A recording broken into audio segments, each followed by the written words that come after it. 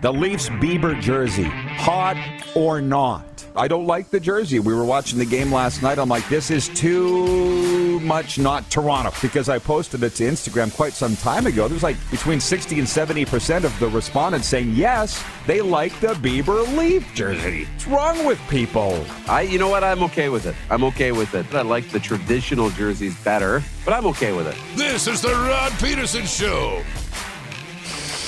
Howdy, everybody. Happy Friday. Welcome to the RP Show. It is a football Friday, although you might not necessarily know that by our guest list today and our show topics, which are coming up. But I do have it's quality over quantity, a lot of great football points coming up. Why did I feel, Darren DuPont, the Moose, like saying a delicious cheese sandwich? We have a delicious cheese sandwich waiting for you today at the end of today's RP Show. How you doing, my friend? I'm doing really good. Yeah, Tom Green, man, he just cracks me up every time. I don't know why, but he does. Can I interest you in a delicious cheese sandwich? Yeah, every Netflix fans syllable, I right? like it. Right. Can you tell I'm ready for the weekend? I am. I'm here in South Florida. The Moose is in the NHL's Bermuda Triangle, and we're repping our teams, as it were, here as we set sail on your favorite daytime sports and entertainment talk show on Game Plus Television and YouTube Live. Coming up on the program today, we're going to talk a little March Madness with NBA on TSN analyst and NCAA analyst Leo Rautins. The great Leo Rautins will be with us in hour one. Also coming up, Jamie Thomas, radio color commentator from Winnipeg Jets Radio, C680 CJOB, Manitoba's information superstation. And Steven Stamp will be with us to preview another big weekend in the NLL, because as we all know, every weekend now from here on in is big in the NLL. And the reason I wanted to put in Manitoba's information superstation is we had a very interesting meeting this morning, Moose. You were part of it. And our data analytics and social media content creator, Nelson Vo, says we have such a big following in Winnipeg. And I can tell you that it never gets old to say that we're big in Winnipeg. And I like Winnipeg. I feel like you like Winnipeg. I do. And he's not going to elaborate. That's as far as we're going down the line. But Jamie Thomas has a couple of interesting CFL stories, too, that he's not coming on to talk about that. But we'll get to those a little later on. It has to do with interviewing truculent coaches, okay? So stick around for that. Those are always fun topics. Can you hit the quick six show horn, please, Director Jordan? Please and thank you. Thank you. You're not going to believe what I'm opening with. Canada's men's soccer team will have to wait to book its ticket to the World Cup a little longer after losing 1-0 to Costa Rica in qualifying play Thursday night. Celso Borges scored the game's lone goal for Costa Rica in first half stoppage time. The Canadians went down a man in the 34th minute. How could I get that wrong? When Mark-Anthony Kaye was sent off with his second yellow card of the match. Canada will have another chance to qualify Sunday when it hosts Panama in Toronto. And Moose, that's our poll question today for Capital Auto Mall Universal Collision Center. Capital Auto Mall with dealerships all at the prairies, including Capital Ford in Winnipeg, right across the street from Polo Park Mall. What are you paying attention to the most this weekend? Do I have to say in the world of sports? I tweeted it some time ago. We're getting some very interesting responses. My options are March Madness, NHL, CFL Combine, or other. And the first person to respond is our former intern, Rachel. She's like, obviously Canada's game on Sunday. Hello. And she did give it an LOL. But I'll just be honest with you. That's what we do here in terms of being real and authentic. Not even on my radar. But at least, some people are going to say NLL, some people are going to say junior hockey.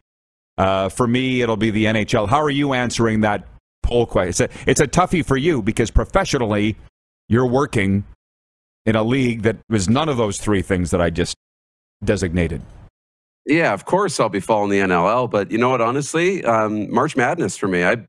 I love getting into it. I watch, and my bracket's still alive. So I was watching last night, and I'll be watching again tonight. I sold a lot of pink drink yesterday just by drinking it on the air. How about that? Maybe we should sell sponsorship to some drink because people are paying attention.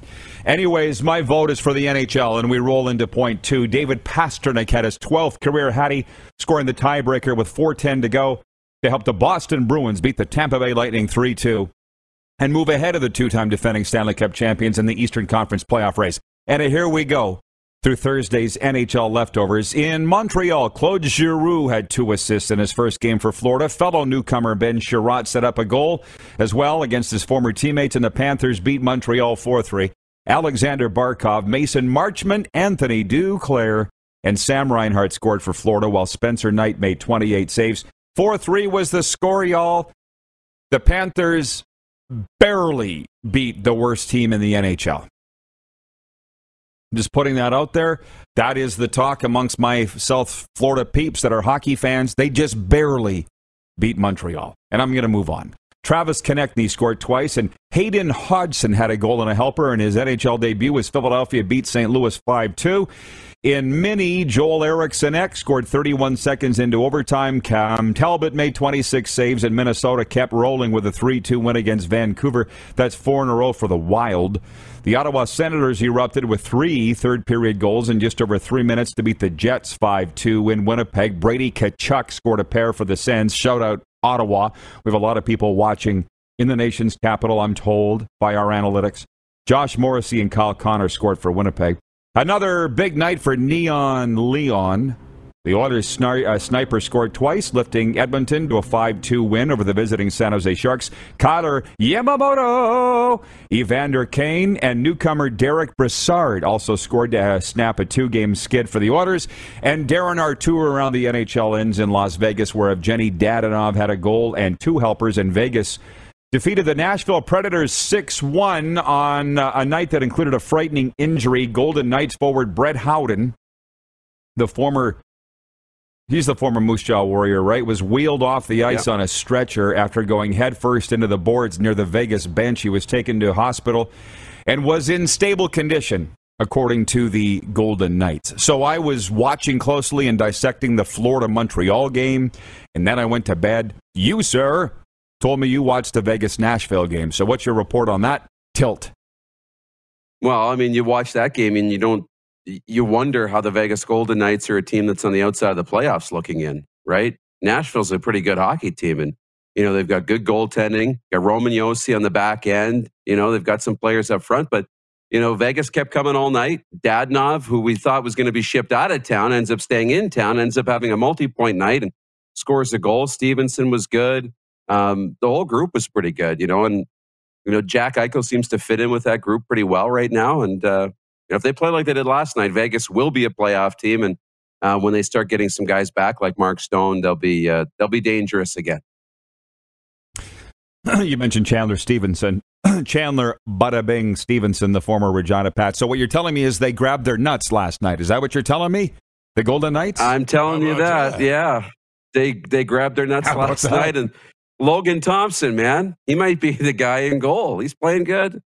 Well, because they don't have anybody else. But way to go, Vegas, our 7th highest city for viewership and number 1 in America, as our analytics tell us. See, I love the analytics. And I also love the people that watch every day, and I appreciate it. Like Ryan McCarthy in Saratoga, New York. He writes in, he says, I'll be following the Albany Firewolves try to bounce back from a bad game against the New York Riptide. That's in the NLL. He says, hopefully they'll be able to beat one New York-based team this season.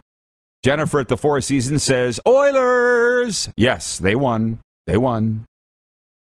And I'll move on. But I love the people that tune in every single day. Tell your friends we're live on the air right now. Tell everybody. The RP show's live on Game Plus YouTube. As I move into point 3 of the show topics here, the quick 6. Center fielder Randall Grichuk was traded Thursday by the Blue Jays to the Colorado Rockies. Toronto got left fielder Raimel Tapia and infield prospect Adrian Pinto in return. And we conferred with Clark. We deferred to producer Clark on whether this is a good trade or not. He just gave it an immediate yes, and I appreciate your speed in that delivery and decision, Clark. I do. Bingo! But Darren, I went back and I dug into it a little more. Okay. And according to the Canadian press and general manager Ross Atkins, Grichuk became expendable with George Springer beginning the season healthy, and the Blue Jays' presumptive starter in center field, Teoscar Hernandez and Lourdes Gurriel Jr. will bracket Springer in the outfield. So as I was reading that and putting together the Quick Six show topics this morning, I was thinking about this, why I was getting annoyed by the fact that, if George Springer had played 5 more games last year, the Blue Jays probably get into the playoffs. And I don't want to start a holy war here with the Blue Jays fans, and certainly not Clark. But I'm thinking this is where baseball loses me, because I've seen guys in football play on broken feet. I've seen guys playing hockey with dislocated shoulders. And George Springer, you got a quad pull? What? For $25 million a year? What? I don't understand it. They lose me, Moose. Make some sense of it for me. This guy, George Springer, was winning games on his own when healthy. As John Lynch would say, he's GWH, great when healthy. But it was far too rare for the Blue Jays in 2022. And then I sit back and think about this American League East prediction for the Blue Jays to be first. And I'm like, it comes down again to injuries. Because if George Springer and God knows who else can't stay healthy, they're not going to win this pennant. So that's my take on this. They have to be healthy. You're right. They do. I mean, you're not gonna win games if you can't stay healthy. I would say, baseball, you're using, all sports, you use your legs so much that your quads are kind of important. There's no rest, though, in baseball. That's the one thing I noticed. I mean, is they play so many games day after day after day that you don't have, a week of practice where you can rest and get some treatment and keep that thing covered up.